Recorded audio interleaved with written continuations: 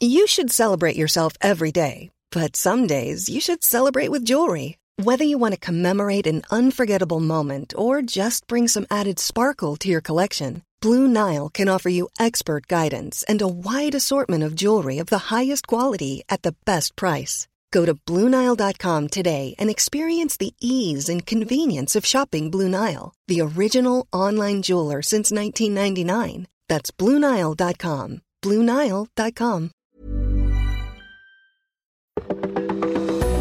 Welcome to This Date in Weather History for Thursday, August 20th. I'm AccuWeather.com's Evan Myers. The wildfire season started early in 1910 in the Pacific Northwest because the winter of 1909-1910 and the spring and summer of 1910 were extremely dry, and the summer sufficiently hot to have been described as, quote, like no others, unquote.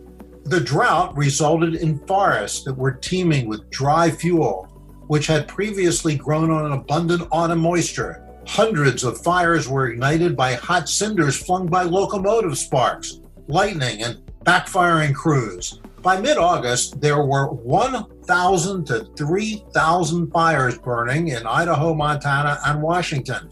On August 20th of 1910, there were hurricane-force winds brought to the interior Northwest, whipping the hundreds of small fires into one or two much larger blazing infernos. Such a conflagration was impossible to fight.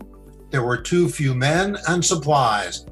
The National Forest Service was only 5 years old at the time and unprepared for the possibilities of the dry summer or a fire of this magnitude. Though all summer had been urgently recruiting as many men as possible to fight the hundreds of fires already burning, many with little forestry or fighting service.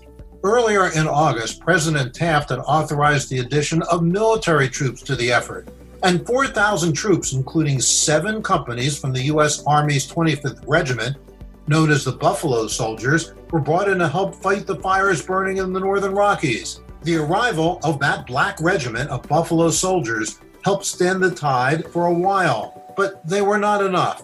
Smoke from the fire was said to have seen as far east as Watertown, New York, and as far south as Denver, Colorado. It was also reported that at night, 500 miles out into the Pacific Ocean, ships could not navigate by the stars because the sky was cloudy with smoke.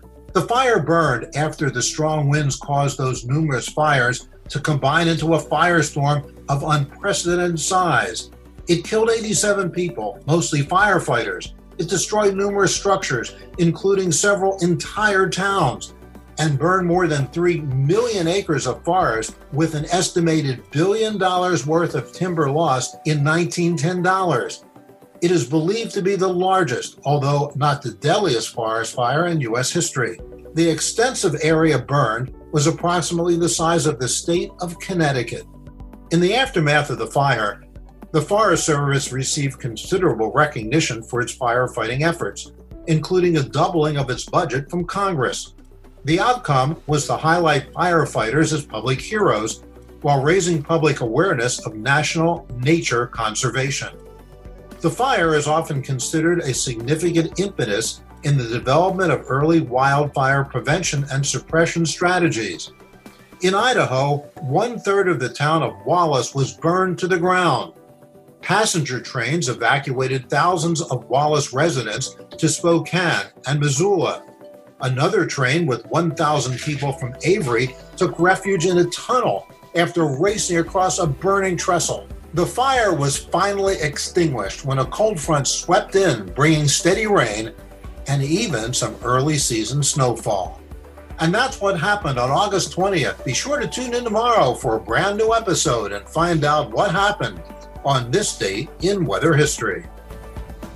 Weatherproof your next adventure with our newly redesigned AccuWeather mobile app, a sleek and innovative design to experience weather and make important decisions. Plan your day with ease as you navigate through the app for your daily, hourly, and minute-by-minute forecasts, all while maintaining the same level of accuracy and trusted features you have always relied on from AccuWeather. Download the new AccuWeather app today, available now in the App Store on iOS and in the Google Play Store.